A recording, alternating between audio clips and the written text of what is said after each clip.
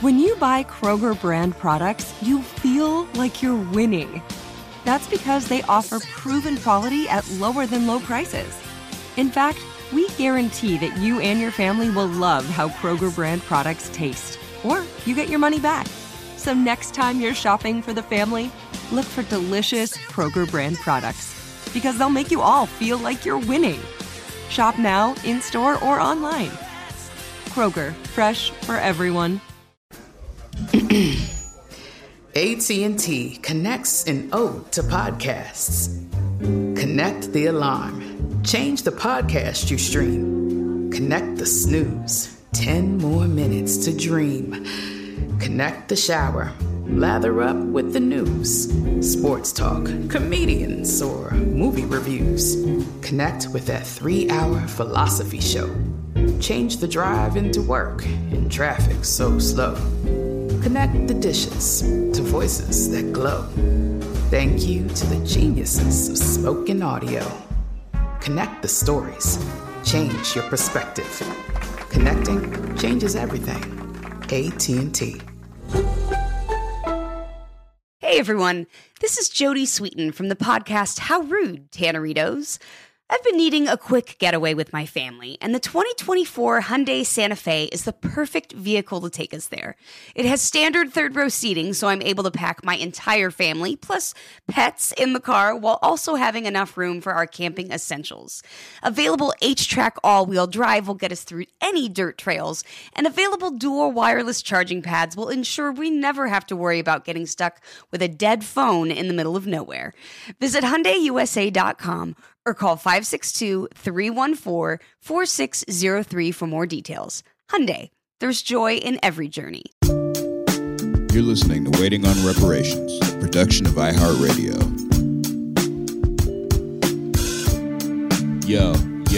Yo, it's like a jungle sometimes. It makes me wonder if these other rappers really are feds. They're trying to plunder, so I'm clocking their recipe. Watch what the message be. Pay attention to the crumbs they dropping. It's stressing me. To a less degree, they got a purpose to hang me. These motherfuckers rapping as if they working for Langley. Propaganda flow, even I consider so. If it's something I can't rock with, it's the opposite of dope. But they drop subliminals, not within my scope. Your mind is just a road, like it dropped in a commode. But I run and grab my tinfoil hat. Want no parts of the game, cause they've been spoiled that. That's stupid.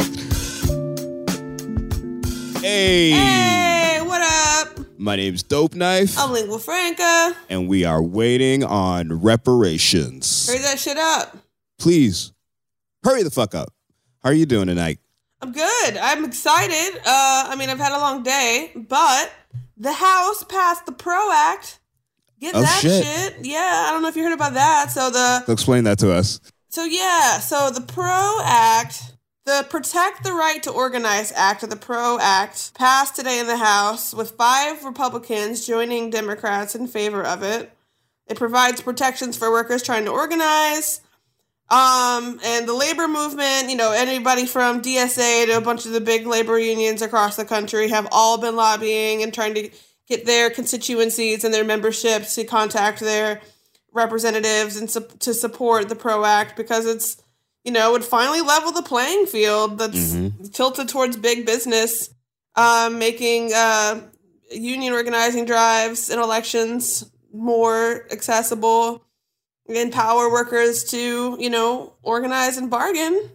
And so, as a socialist myself, that believes that the workers create all value and that they should, keep all value that they create. Very excited about this. I think it's a good step forward. It'd be interesting to see what happens with it in the Senate. I don't know where our senators, Raphael Warnock and John Ossoff, stand on it. I know that Lucy McBath, she's the congresswoman for the 6th District, defeated Karen Handel in 2018. Which is relevant to this current discussion because John Ossoff failed to beat Karen Handel in what was at the time the most expensive congressional race in history. Back in I think it was a special election back in 2017. But anyway, Lucy McBath, she was on the fence. DSA hit her up, and labor unions were all putting pressure on her. She came through and supported. Woo woo.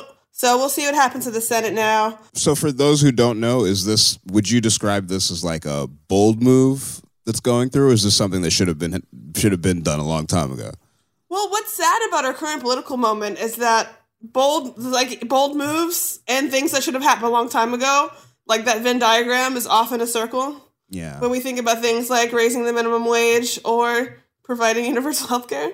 And so I'd say it's a bold move, given like my personal low expectations of the Biden administration. I feel like it's a long time coming that we restore collective bargaining rights to workers in places like Georgia, which is a right to work state, and across the nation. And so, yeah, it's a mixture of both. It's exciting nonetheless, even if it's like long overdue. Well, at least something's getting done. At least something. Something's getting done, yeah. Well, what's come across my radar, I'm not sure if you heard about this, but I was actually really interested in your thoughts about this. So, have you heard about what went down with the Nevada Democratic Party? Oh, hell yeah. Yeah, so many good things are happening. Oh, my God. There were some votes that took place, I think it was over the weekend, or the last week, but I guess 5 positions of leadership in the Nevada Democratic Party were won by the members of the DSA, the Democratic Socialists. Yeah. So, as a result of this, the entire staff of the Nevada Democratic Party quit. And they pretty much raided the accounts, the financial accounts, before they left and took, like, their severance pay.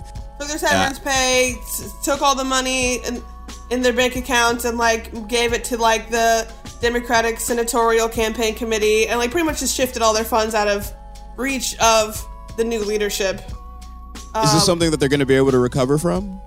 I think so. I mean, I think that like if they're as well organized as they seem to be, having swept the elections, they have, and like, you know, are capitalizing on the political enthusiasm and orientations of an increasingly left-leaning state.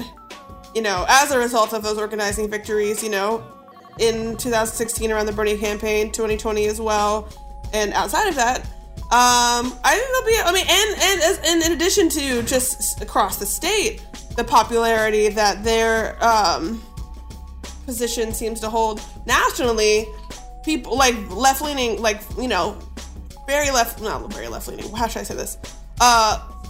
Socialist sympathizers and other left folks are super stoked on this. I've known a couple of folks that have probably never even been to Nevada that are chipping into the Nevada Democratic Party now because they're like, oh, hell yeah, I see you. So I see you out here grinding. So I think they'll be able to bounce back from this. How does something like this go national, though? Like, how does it get repeated? I mean, it gets repeated in that people get, like, left orgs, whether established ones or loose affiliations of people who desire this kind of takeover, get involved in Democratic Party politics. I mean, like here in Athens, the chair of our local Democratic Party is like a low-key socialist. I'm whispering. He's like an Elizabeth Warren type, let's say. Yeah. And so, like, it can be done. And it can be done in places particularly where, I feel like, there's not like a strong establishment hold. Mm-hmm. Like, where the Democratic Party is currently weak. A bunch of energetic, well-organized, and, like, thoughtful anybodies can come in and clean house and just turn it into whatever they want if they show up to the meetings and bring a bunch of their friends that then become voting members. Like, it can be done. And so, yeah, taking over your city party, taking over your state party, by just like showing up and like getting and bringing people. That's all it takes. At the risk of putting heads on blast, like. Or would you even know what cities or what states are kind of vulnerable? I mean, I imagine that, well, in terms of to start off, places that actually have strong Democratic parties, but strong left insurgencies, well-organized left insurgencies lately, like, I could see this happening to the New York state Democratic Party easily. Oh.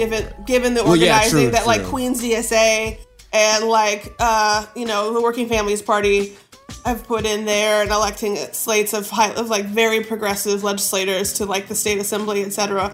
Yeah, I bet they duplicate this in 2 years in New York. Oh man. I can name other states per se. I like having followed just like having like been aware of like Bernie's success in Nevada as someone that was like highly involved in that campaign this year, and like watched the caucuses. Bernie fucking like got an outright majority in the caucuses there last month. Yeah, he killed that shit last year. And so it's like, oh yeah, duh. You just take that same infrastructure, all them people that was out knocking on doors and all the people that was involved, and you just like keep it pushing. Yeah. And then, a year later, you take that shit over or whatever, like. I mean, if the trajectory keeps going the way that it is, yeah, I mean, that's exactly where we're heading. Because I mean, I don't even think we would be here if not for Bernie having done the things that he did. So yeah. And so what was I gonna say? It's all progress. There's been so much talk on with the defeat of the Bernie campaign and like watching the rollout of the Biden administration somewhat skeptically, people being like third party politics are the way, and like seeing the defeat of people like Charles Booker in Kentucky, where the Democratic establishment backed Amy McGrath, a centrist like pro-Trump Democrat, like yeah, all that kind of shit. Seeing the like people are like, oh, third parties, I gotta do it, but now to have a successful insurgency. A successful insurgency where it's like, no, this party can be taken over, and we can do rad shit with it. Yeah, and it's way more effective than third party stuff. Hopefully, give people hope that it can be done. This is going to be one of those funny episodes. I'm not even sure if we've done something like this before, not necessarily in terms of content, but just in terms of structure. Our political discussion and our music discussion are going to be one today. So we are going to be it's what we're talking about today is so connected to the musical aspect of things that this whole thing is just going to be one big discussion about both. And what that is we're talking about hip hop's use as being a tool for propaganda. Yeah, I feel like we often discuss hip hop as like the megaphone of the people, both journalistically, sort of, telegraphing what's happening on the ground in various communities. But as a sizable cultural force over the last 40, 50 years, like governments see that, and governments want a piece of its magic to do their bidding. And so we're going to talk a little bit about that today. It doesn't necessarily just have to be governments either. I mean, at this point in the game, I think it's a totally fair assessment to say that mainstream American hip hop does serve as propaganda for other things. Like there's certain corporate interests, commercial interests, capitalist propaganda. Exactly. Yeah. Even so if it's not state sanctioned. Exactly. It's all just a matter of where that arrow's pointed and what you're trying to achieve with it. Mm-hmm. So we're going to discuss that, examples of hip-hop being used either as state-sanctioned propaganda or just agenda-driven propaganda. Which we'll discuss. But first of all, what is propaganda? Let's go ahead and define our term. Okay, well, you know how I like my wiki definition. So for propaganda right now, we have propaganda is communication that is primarily used to influence an audience and further an agenda, which may not be objective and may be selectively presenting facts in order to encourage a particular synthesis or perception, or using loaded language in order to produce an emotional rather than rational response to the information that is being presented. Propaganda is often associated with material which is prepared by governments, but activist groups, companies, religious organizations, the media, and individuals are also produce propaganda. That is the first paragraph of the wiki definition. How do you feel about that definition? So, I'm cool with the definition. It's interesting to me reflecting upon the connotation of propaganda. Like, when you hear the word propaganda, like, is it negative or positive? I think as a, half Cold War kid and War on Terror kid, I think that propaganda's always had a negative connotation to me. It wasn't until you want to know some funny shit. The first person that I heard actually use propaganda like positively, to when I heard them say it, I was like, that's a way of looking at it, is when we actually interviewed propaganda. Like, we interviewed for our second or third episode, I think. But I remember it was off air, and he said something about, I'm just, I'm out here trying to make this positive propaganda, or like, and I was like, that is true, because like if you're advocating like a message or an agenda, then that is your propaganda, and that's not necessarily a negative thing coming from you. Propaganda is seen as negative because of it can be emotionally evocative, because of the selective presentation of information. But propaganda is also, it's like water. Now, we are fish just swimming through it all the time. Be it, watching Jen Psaki's press briefings or Kayleigh McEnany's, and it's like the way that information is spun to gain public appeal and trust. It's everywhere. It's all the time. No one's immune to it. So we might as well, like, if we want to get shit done, if we have an agenda, if we have an ideology that we think will help lots of people, we might as well be producing propaganda to promote it. I think it's like the manipulative quality of it that I guess kind of makes it have a negative connotation to it. Because I mean, if you're out and you're speaking on behalf of what you believe in, and somebody's like, "Oh, boo, that's propaganda," like, you know what I'm saying? It just can't help but it just seems like a pejorative. No, for sure. You would much rather just present all the facts and have someone come to the same conclusion as you about what they mean. Exactly. Than have to twist reality or their perception. But I mean, that's the nature of persuasion, to persuade. Yeah, the nature of persuasion isn't a wholly logical, like, combat terrain. It is emotionally evocative. You do appeal to people's lizard brains through the colors you use and the language, being colorful as well. Or like, it doesn't have to be all about what the facts are as much as like, how do you appeal to folks? So, I mean, I would love to live in a world in which like facts convince people of like the right things to do on their own. Alone. And in the world in which everyone played by those rules. The fact of the matter is, we do not live in a world where everyone plays by those rules. Even if we committed to those rules, we would get our asses handed to us. Because everybody else is using it. By everybody who's snakier, dirtier, slimier, just like spinning whatever they gotta do to get... And we would get our asses into us. We would all be in the gulag right now. You can't be unarmed, and you have to, you have to come in with your... You gotta come in with your righteous spin. I ain't bringing my grapes to a gunfight. Yeah, let's fucking get the propaganda going. Like, I think a lot of the raps I've written for the show, or just generally lately, have been propaganda for various causes. I would prefer to describe them as illustrations of policy positions that are appealing aesthetically. That is what's propaganda about them, is that it doesn't necessarily just appeal to you on the level of fact. It's also fun to listen to. Ooh, you just reminded me of a rap line that had a good propaganda line, a Mortal Technique line from back in the day.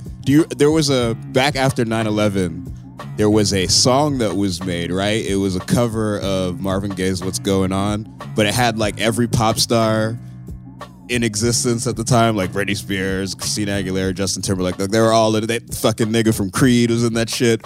It was like a big, We Are the World type of joint, right? Nigga from Creed is the worst phrase. Like, that phrase, I just want to shoot myself in the head. It was the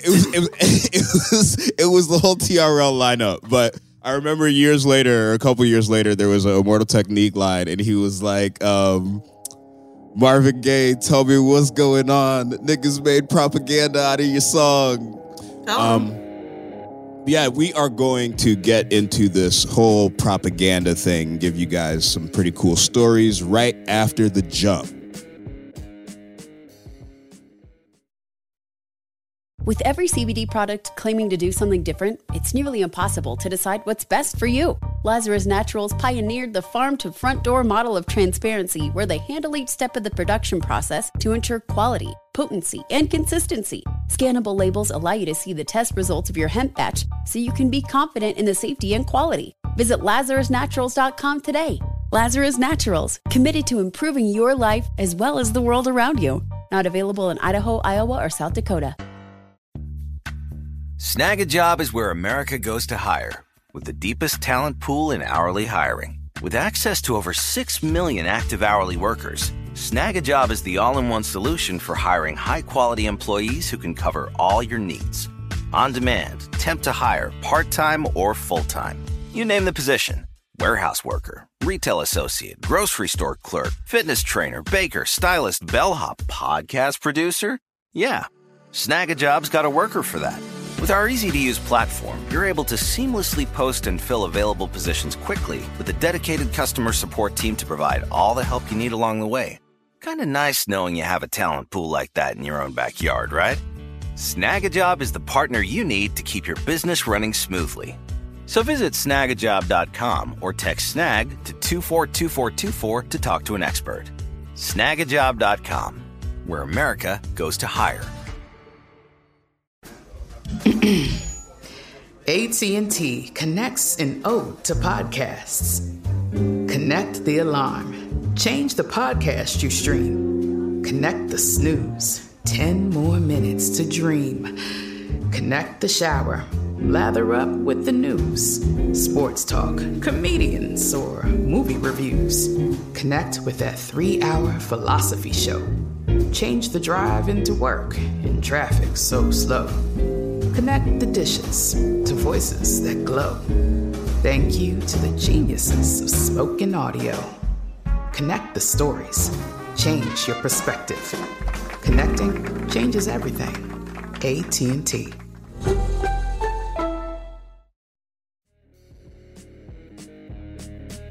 All right, so in Cuba, there is a new rap track boldly denouncing the communist government and has gone viral.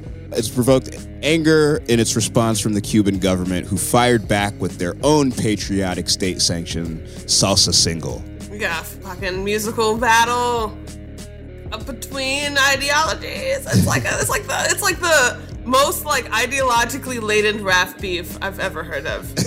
Anyway, the anti-government track penned by Yotuel, Gente de Zona, December Bueno, El Funky, and Make Lo Sorbo, dubbed Fatherland and Life, or Patria y Vida, is a flip on the hallowed Patria o Muerte slogan, Fatherland or Death slogan, popularized by Fidel Castro during the 1959 Cuban Revolution.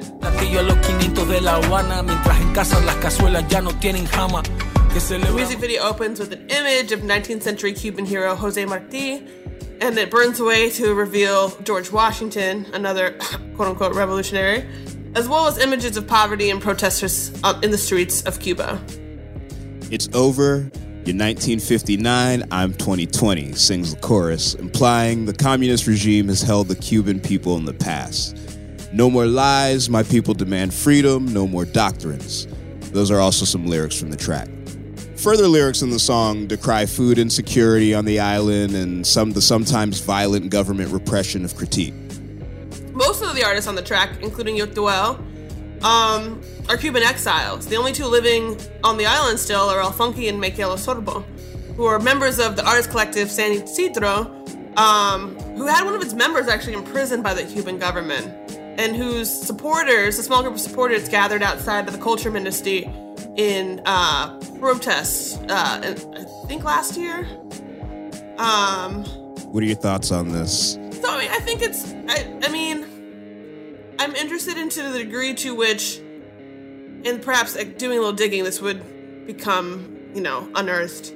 Like, this ideology flows from their decision to leave the country, or whether living outside, or being exiles, has like, given rise to this, like, burning hatred of communism. Or it's like, we left Cuba because of communism, which many people did.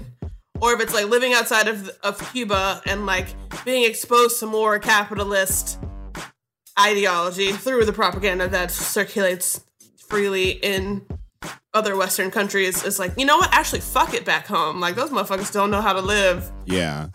Well, I mean, the article from the Financial Times, which brought this story to our radar, it kind of mentions that, there's a generational shift where there is a particularly strong anti-government bent to the younger generation of Cubans. The article did mention that anti-Cuban government bent also comes with a pro-Trump leaning. So yeah. I'd be curious as to whether what's his name, Yotuel? I'd be interested in what his views are of the Trump administration, or even the American empire in general. Right, because in the song they're kind of like rapping about what they're against. They're against people waiting in bread lines. They're against government repression and censorship, but not really like articulating a vision of what they're for. So if it's like, I want an ethno state and like kill sex workers and like trans people, like send them to electroshock therapy. I don't know what they're for. Exactly. It's like, it's hard to, you want to get on board because it's something revolutionary, but not all revolutions are in your favor type of thing. Right. If it weren't for the context in which the song was produced, like if you just picked it up and dropped it in the middle of Detroit or something, like the message still stands that like, that's a good point. Fuck the government, fuck the way your censorship and your repression. We got people standing in bread lines in Texas. Mm-hmm. You know what I mean? Like, the poverty and all that stuff. So really, it's like, I get like, okay, where your experience is informed by like the system you've lived under, and so if you live under a communist regime, like you become critical of communism as much as living in a capitalist one. We're like, we see everything going on and we're critiquing it and we're like, hating it in our songs. But it's all anti-government. Like, I feel like the generational divide that you were talking about is like, young people are like anti-authoritarian. Exactly. Effectively. And that's it. That's like what we all have in common, regardless of whether we're critiquing, communism or capitalism. Now, the song, which I'm going to call by its English title, Fatherland of Life, because I don't want to butcher any Spanish right now. But the song has received the predictable backlash from the official Cuban media. They've branded the rappers U.S.-loving traitors and mercenaries, tools of the empire, and they've called the song an attempt at gross political interference. Now, the funny part about all this, that like... this is what I find hilarious, and just like so... What's the word for it? Just like so ham-fisted? It's pretty much like a fucking propaganda off, rap battle. Well, I don't even know if you could call it rap battle or song verses, where the government has launched their own, like you said, salsa-inspired, rappy pop jingle that's entitled, you want to say that? Patria o muerte por la vida, or fatherland or death for life. Which so is it's like, extremely it's like awkward. A play on both of the titles of like the slogan Fatherland or Death and the title of the other song Fatherland and Life. So it's like Fatherland or Death for life. It really feels like, we're gonna call ours Fatherland. Yeah. So let's check out this track. Let's check out this track.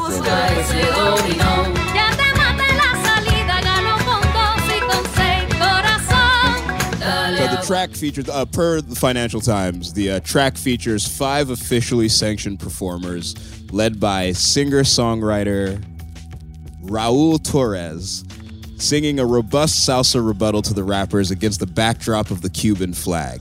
His lyrics read, "You can cash in by licking the arrogance of the empire."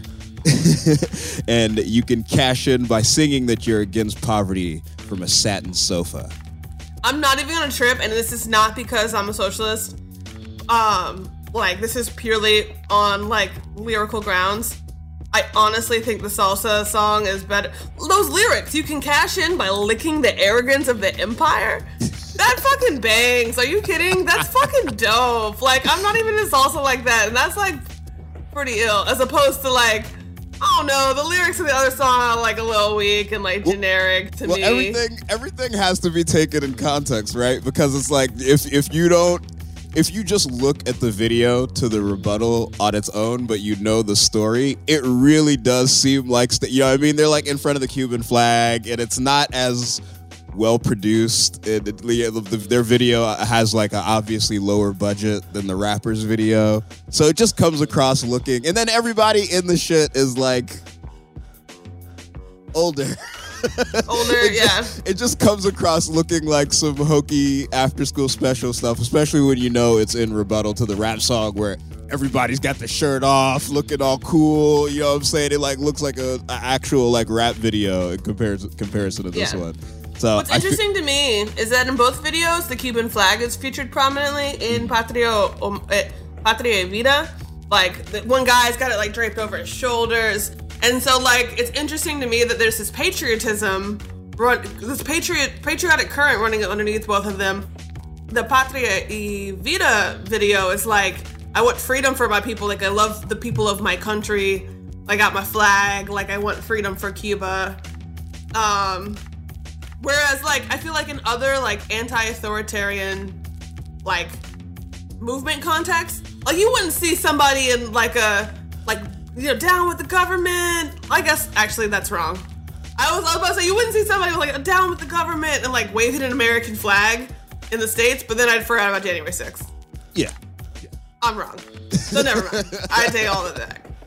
Well, I mean, I was thinking like Antifa. You know, you wouldn't see like Antifa out with like an American flag, like, yo, fuck the government. Like, you would like, it didn't occur to me at first that like, I don't know if why would this patriotism? I don't know if refreshing is the word, but there's something to be said about, a sort of anti-government sentiment that still is nationalistic at the same time. You know what I mean? It's kind of like, we love the place where we're from, but we hate the people in charge. Mm-hmm. I feel like people, I don't know. Most of the anti-authoritarian people I can think of in my life or like in my Twitter sphere are like, nah, man, like, we need to start over and, like, from scratch. Like, America, we need to get rid of America kind of people. It's just like... Well, there is the question of whether or not this is resonating. These two songs are resonating. So far, the anti-government track has 3 times the YouTube views as its government-sanctioned rebuttal.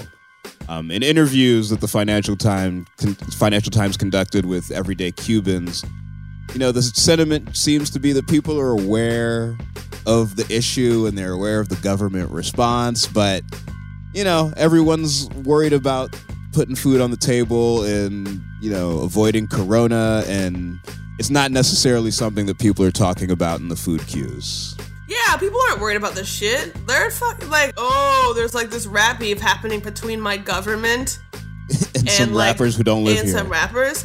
I would also say that the anti-government track having 3 times as many views on YouTube might also speak to anti-communist sentiment of just generally? Cubans living outside of the U.S., which, people living in Florida, other expats, people with anti-communist views around the world, being like, oh, hell yeah, that's dope. Versus there's one explanation. No, but definitely. People aren't fucking worried about this. I don't blame them. I would be laughing my ass off if this shit was going down in the United States. Like, you mean to tell me Lil Yachty... Well, see, that's the thing. It's what? Just like when we were talking about Pablo a couple weeks ago, it's like, you can't even really imagine this sort of shit happening in the U.S. I mean, when we're talking about American rap and in that context, it's like motherfuckers are getting arrested for other stuff. Like rappers in the U.S. aren't getting arrested because they said something that made the government mad. I'm not saying that it couldn't happen. I'm just saying, rappers with a big enough platform aren't doing that. So, and they haven't really done that for like 30 years. So it's like, even imagining the scenario playing out in the U.S. is difficult too. The closest thing I can imagine is the like rock the vote shit, which wasn't like officially state sanctioned. Yeah, but it's kind of like corny, and like people were like. You want to know what an example of it would be? It would be if one of these MAGAs, one of these like MAGA insurrectionists, if they were a rapper. You know what I'm saying? If there was a QAnon rapper talking about like, hey, you got to storm the Capitol, you got to kidnap the governor. Like, yeah. That would get the FBI at your door. That would probably bring the government down on you. At least the Biden administration. It's only a matter of time till they come for No Name. I swear to God. Shit. We'll just do a whole episode on her political evolution and what she's working on, and the fact that she's definitely going to get black bagged by the government at some point. Well, let's please knock on wood and please. Yeah, please let her drop that album first at least. Goddamn. She's about to be 5. Fuck. So anyway. we're gonna teleport across the sea, and we're gonna go to the People's Republic of China, talk about the hip hop group CD Rev in their 2016 track "This Is China." Now let's take a listen to this because I really do believe that this is incredible and not in a good way.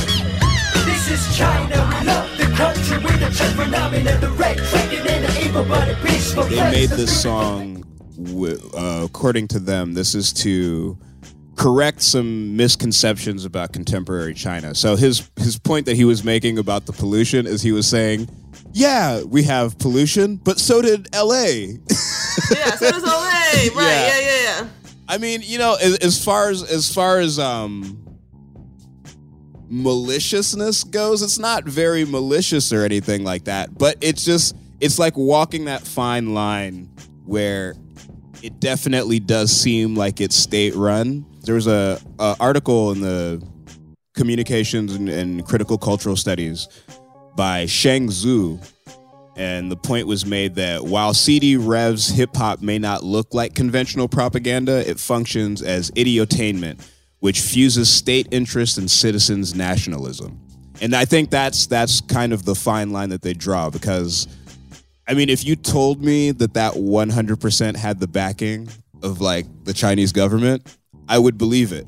But if you told me that was just some kids, you know, some contemporary kids in China just making, you know, pro-China hip-hop, it could kind of sound like that, too. It has a just very... repping where they from, like, I don't know. Yeah, exactly. It has a repping where they're from sort of vibe to it that, you know, and because they rap in English, too, I guess that's another aspect of it, that there might be a little bit of a little bit of meaning that's being distorted in translation, because they're rapping in English, it really makes the propaganda end of it shine, because it's not really rhyming that much. It's just like stating makes you question, like, who's it for? Exactly. Like, if it's not in their native tongue, if it's like, you're producing in English so that English speakers will hear it, why are you, like, that awareness of audience makes you feel like it's propaganda, in that they're trying to, like, convince you of something about their country, as opposed to, like, just reporting on it to other people who have that same, like, cultural, like, foundation of, like, a shared language. Well, how do you feel, you know, a few months ago when the protests in Hong Kong were really revving up, they dropped a track that was essentially a diss song to the protesters. Like, why are you protesting? Get off the streets. Like, the Chinese government wants to help you. You're ruining everything. Like, those were the sentiments that were expressed in that song. Hey, democracy, why you always hiding somewhere so hard to see? So many counterfeits. So again, it's like, if you didn't think that they were a government-funded propaganda group in 2016, that Hong Kong one definitely kind of makes it feel like they might be. With every CBD product claiming to do something different, it's nearly impossible to decide what's best for you. Lazarus Naturals pioneered the farm-to-front-door model of transparency, where they handle each step of the production process to ensure quality, potency, and consistency. Scannable labels allow you to see the test results of your hemp batch, so you can be confident in the safety and quality. Visit LazarusNaturals.com today. Lazarus Naturals, committed to improving your life as well as the world around you. Not available in Idaho, Iowa, or South Dakota. Snag a Job is where America goes to hire, with the deepest talent pool in hourly hiring. With access to over 6 million active hourly workers, Snag a Job is the all-in-one solution for hiring high-quality employees who can cover all your needs. On demand, temp to hire, part-time or full-time. You name the position: warehouse worker, retail associate, grocery store clerk, fitness trainer, baker, stylist, bellhop, podcast producer. Yeah, Snag a Job's got a worker for that. With our easy-to-use platform, you're able to seamlessly post and fill available positions quickly with a dedicated customer support team to provide all the help you need along the way. Kind of nice knowing you have a talent pool like that in your own backyard, right? Snagajob is the partner you need to keep your business running smoothly.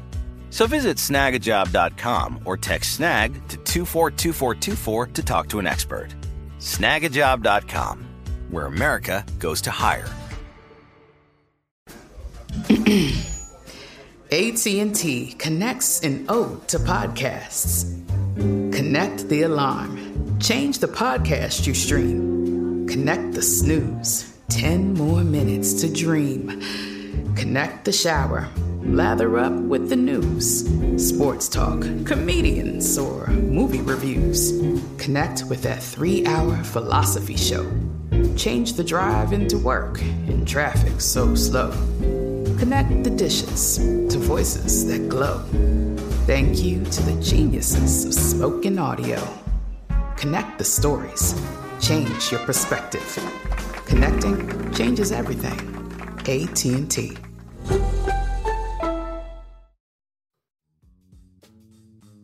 Hip-hop being the powerful cultural tool that it can be, its capabilities have been used for propaganda across really every spectrum possible. In Europe, counter-terrorist experts and authorities have been monitoring what they call jihad rap.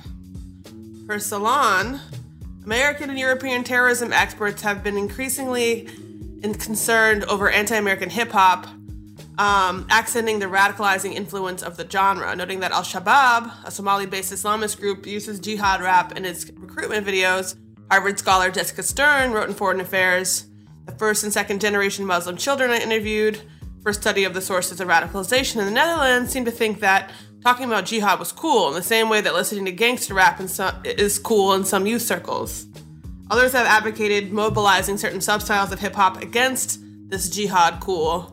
In Europe, hip-hop is being enlisted in a broad ideological offensive to counter domestic extremism. On the one side, you have these the way that hip-hop is like foundationally countercultural. Like, it's cool because it's gritty and it's from the streets. Some people, that I guess have created this. It's just a matter of where your streets are. You know what I'm saying? It's a matter of where your streets are, yeah. And so it's like, jihad is cool because it's anti-establishment. It's like it's a way to organize ourselves outside of the mainstream and push back against it, which is just like kind of horrifying to me, but like it makes sense in a way. Like, of course, like, yeah, I see how that slope would be slippery. And I do like that gangster rap comparison too, because it's like something can start from one place, you know what I'm saying? But in the wrong hands, it can be used to cause harm. You know what I'm saying? Yeah. Like all the way around.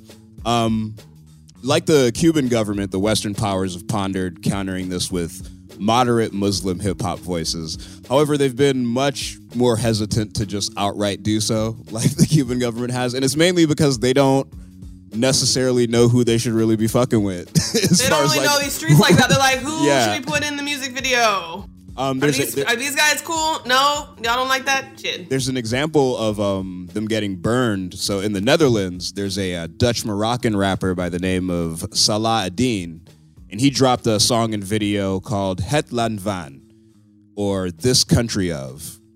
In the song, he criticizes the government, which in the Netherlands is becoming increasingly more conservative. He criticizes the red light district with lines like, "This land that sells women from behind window panes." And in the video, he's got like some terrorist imagery. There's like a scene of a grandfather who's got a suicide vest on. He's being detained by the police. And even Ad-Din himself appears at the beginning of the video where he's clean shaven and he's in a house and he's in like a regular domesticated house and he's rapping. And as the video goes on, his face becomes more scruffy till by the time you get to the end of the song, he's got a full beard and he's wearing a Guantanamo jumpsuit and he's about to get waterboarded and stuff like that. That's fucking crazy, yo. Yeah, I mean, in my opinion, it's done artfully, but this is the only song and video that I've seen of the guy before I go ahead and co-sign it. From my opinion, and also not understanding the words, but it seems like, it's an artful take on controversial subject matter. But in any event, the video was paid for by a grant from the Dutch Ministry of Culture that Adine had received for the video's production. So this caused a shitstorm, where voters... They're like, y'all did what with our tax dollars? Exactly. What now? Let's listen to that song real quick. Land van de Oost-West-Stage moslimhaters. Land dat is opgebouwd door onze vaders. Land wat ons ziet als een gevaar en terreur. Land met mooie dromen, stel me teleur. Land van kapitalisme, onderuitse racisme. Materialisme, het land dat loopt een bitje. It's like, I can see what they... I see what they mean, because, we experience this on our end too. It's like, hip-hop makes shit cool. I'm sorry. It just does. It makes stuff cool. There's a sleekness and there's a mystique to it that it provides to whatever you're talking about. Like, I'm old enough to remember when, people weren't really fucking with pimps like that. You know what I'm saying? And, like, pimps became cool at some point because rappers started talking about them favorably and shit like that. Now, I'm not saying that Adine is necessarily promoting like terrorism or anything through this song, but there's a chic to it. It's very alluring. Yeah, it raises the conversation again of like documentation versus promotion. Like the accusal hip hop oftentimes faces of like promoting violence, promoting drug dealing, promoting these things when it's like, or are people just describing it? Like they're just telling you what's happening rather than like, oh, I think this is cool. I mean, sometimes, yeah, it is like, oh yeah, I think this is cool. But sometimes it's just like, yo, fucking shot a guy. What? And they're like, just, documenting their experiences. I think it's like a case by case basis with me. I don't think that it can be like broadly painted that way. I think that, it's like when you see it, when you hear it, you know it. You know what I'm saying? Like when you hear somebody who's documenting things that they've seen and they're presenting, even if it has a little bit of that glamorizing, vibe to it, there's a way to go about something like you're documenting it. Then there's a way to go about it like, you're just promoting some shit. I don't necessarily think that any depiction of something is the equivalent of advocacy. You know right, what I'm saying?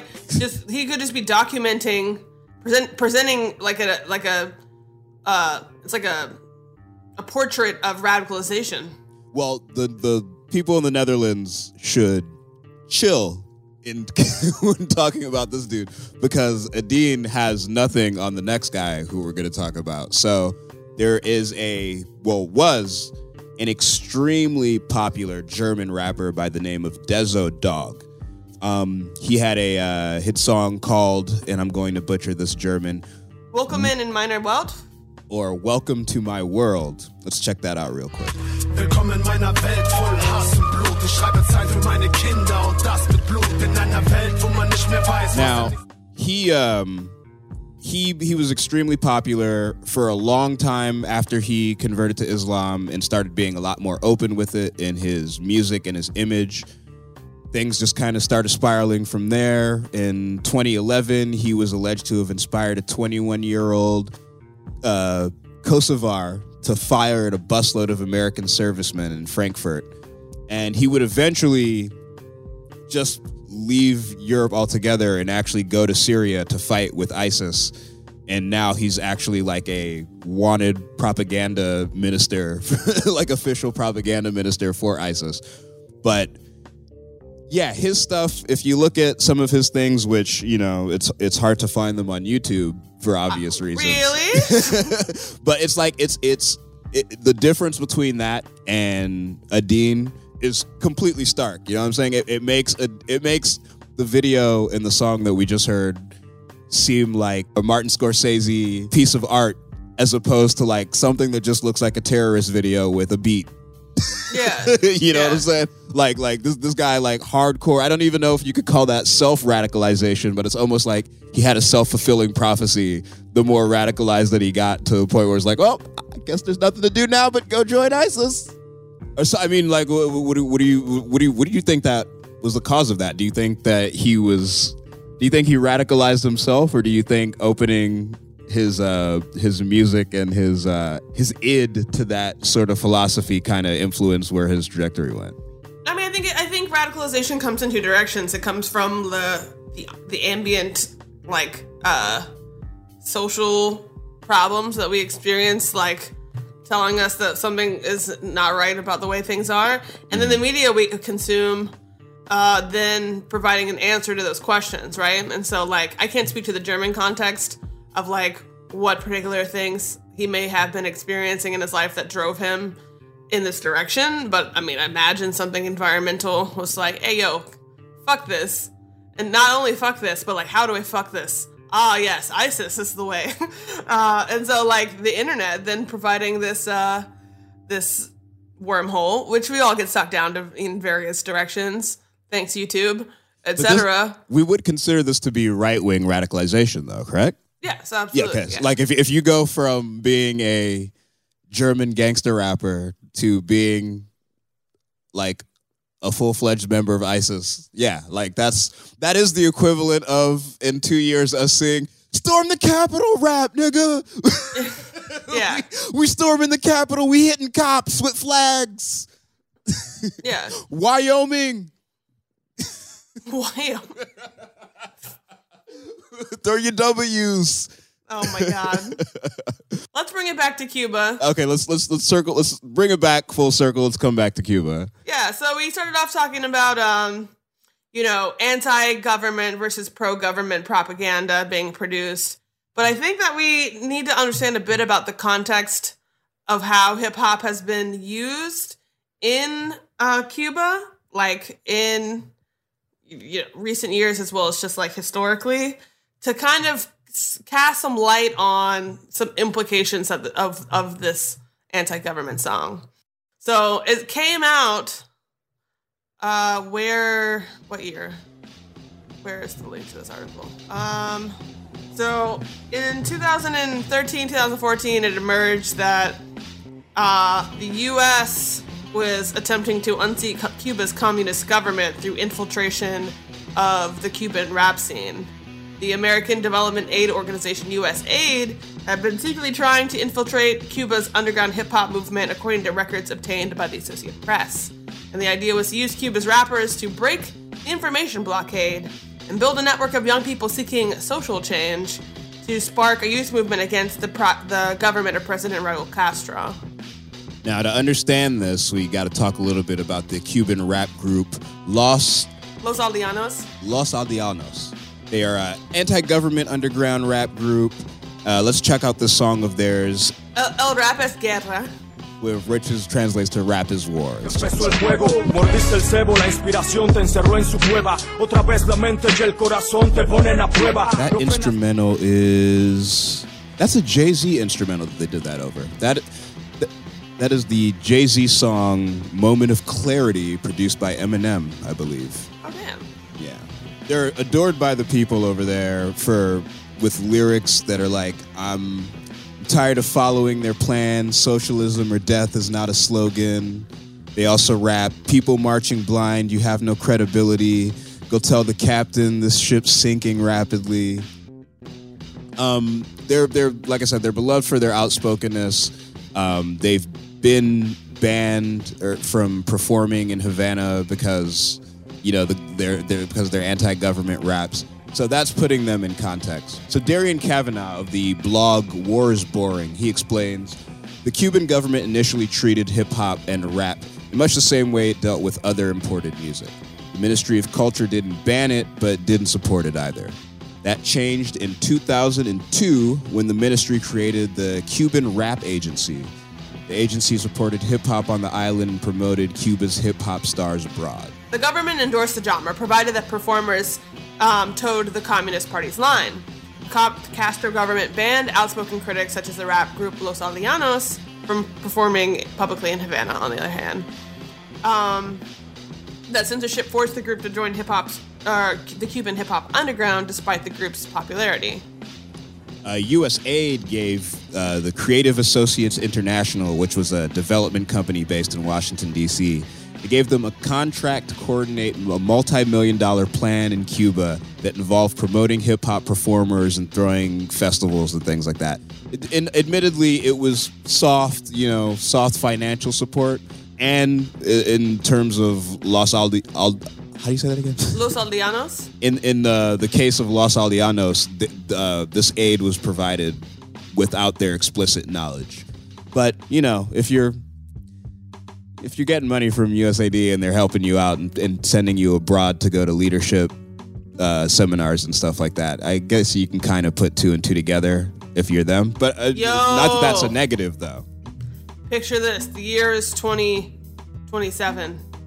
The Associated Press drops a bombshell that Lil Yachty is a part of COINTELPRO 2. I'm not smiling. To spread capitalist propaganda to the black masses. I'm not smiling because that's not out of the realm of possibility. Yo, if we meddle this hard in other countries, God knows what's happening in ours. I mean, there's a good chance that fucking, Anderson Cooper is the CIA. There's a good chance that news anchors and social media influencers are all fucking feds. So yeah, I would not doubt it that if it came out that some of these rap cats out there are working with them people, I don't know that I would necessarily be surprised. Y'all motherfuckers might be surprised. I wouldn't be surprised. The most unrealistic thing about the scenario just described is the part where we find out it's going on. Yeah. For real. For real though. Well, I mean, shit, if there was, okay, so if we had that in our midst, right? Like, okay, let's do a little irresponsible speculation right now. If we had that in our midst, let's say we had we did the Mission Impossible break-in into Langley, and we got out with only half the information. The information confirmed. Yes, there are a cabal of mainstream rappers that are working with the feds, that are secret propaganda, minister, secret propagandists for the United States federal government.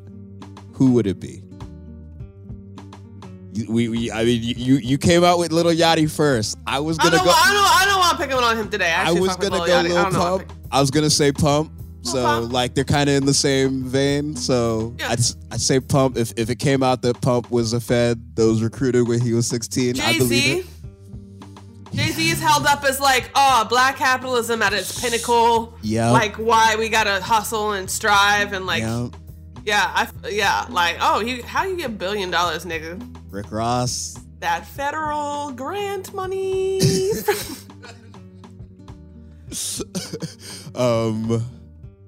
Yeah, you know what? I don't want to speculate about this anymore. I'm hearing beeps in my shit. Oh yeah, no, they listen. Yeah. Well, so that's what we've got today. You guys go check out some of those songs and videos because some of them are actually quite stirring and interesting to listen to. And I always like to promote international rap, even if some of it I don't necessarily line up with politically. It is cool if you're a hip hop fan to soak that in and to see what's going on in different scenes across the world, because this hip hop thing of ours can be used for a lot. A lot of it's good, but some of it can be bad, and some of it is not even necessarily for of the people, So you gotta keep your eyes open and your ears open for that. But all right, I'm Lingua Franca. I'm Dope Knife, and we're not getting off that easy because Joel dropped a motherfucking beat. Waiting on reparations. Yo, you You ever notice how everybody rap about the same shit? 30 years and I'm still waiting for the lane switch. All around the world, same song, it's the same grift. Ain't no one in power is thinking y'all shit is dangerous. Matter of fact, probably Ghost wrote it. You so bogus, whole motive, acting like you working for the old POTUS. Make you my sole focus. You gon' learn like I'm old Otis. Cuss your ass out, make it full-throated. I'm old Logan, I ain't dying till the end. They trying to brainwash you with lying and pretend. So I try to recommend dope shit, you can try it with your friend. I'm grown, I ain't trying to set a trend. Dope. Hey. I'm Dope Knife. I'm Lingua Franca. And we are waiting on reparations. See you next week. See y'all. Bang. Waiting on Reparations is a production of iHeartRadio. Listen to Waiting on Reparations on the iHeartRadio app, Apple Podcasts, or wherever you get your podcasts.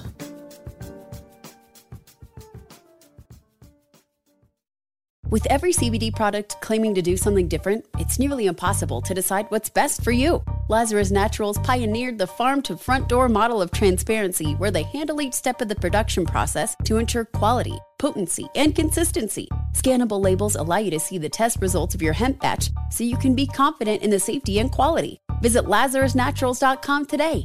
Lazarus Naturals, committed to improving your life as well as the world around you. Not available in Idaho, Iowa, or South Dakota. We went from normal life, healthy child to acute lymphoblastic leukemia, or B-cell ALL. The St. Jude team came up to get CJ via ambulance. Shortly after that, I noticed a rainbow. It meant that there was hope. We were driving into hope. To have hope is to have your child healthy, and we have that because of St. Jude. You can help kids fight childhood cancer. Please become a St. Jude Partner in Hope today by visiting musicgives.org. Tired of restless nights? At Leesa, we know good sleep is essential for mental, physical, and emotional health. From memory foam mattresses to hybrids that keep you cool all night long, Leesa's mattresses offer exceptional comfort and support with free delivery and 100 nights to try out your mattress in the comfort of your home. For a limited time, save up to $700 off select mattresses plus 2 free pillows. Go to leesa.com/iHeart for an additional $50 off mattresses and select goods. Exclusions apply. See leesa.com for more details.